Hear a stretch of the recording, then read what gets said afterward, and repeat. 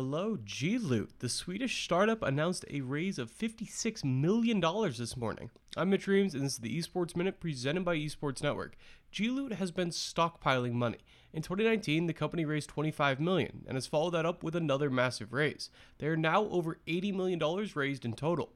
The main aspect of the company is the Global Loot League. That league hosts on and offline tournaments and has worked with partners like Tencent, EA, and the PUBG Corporation.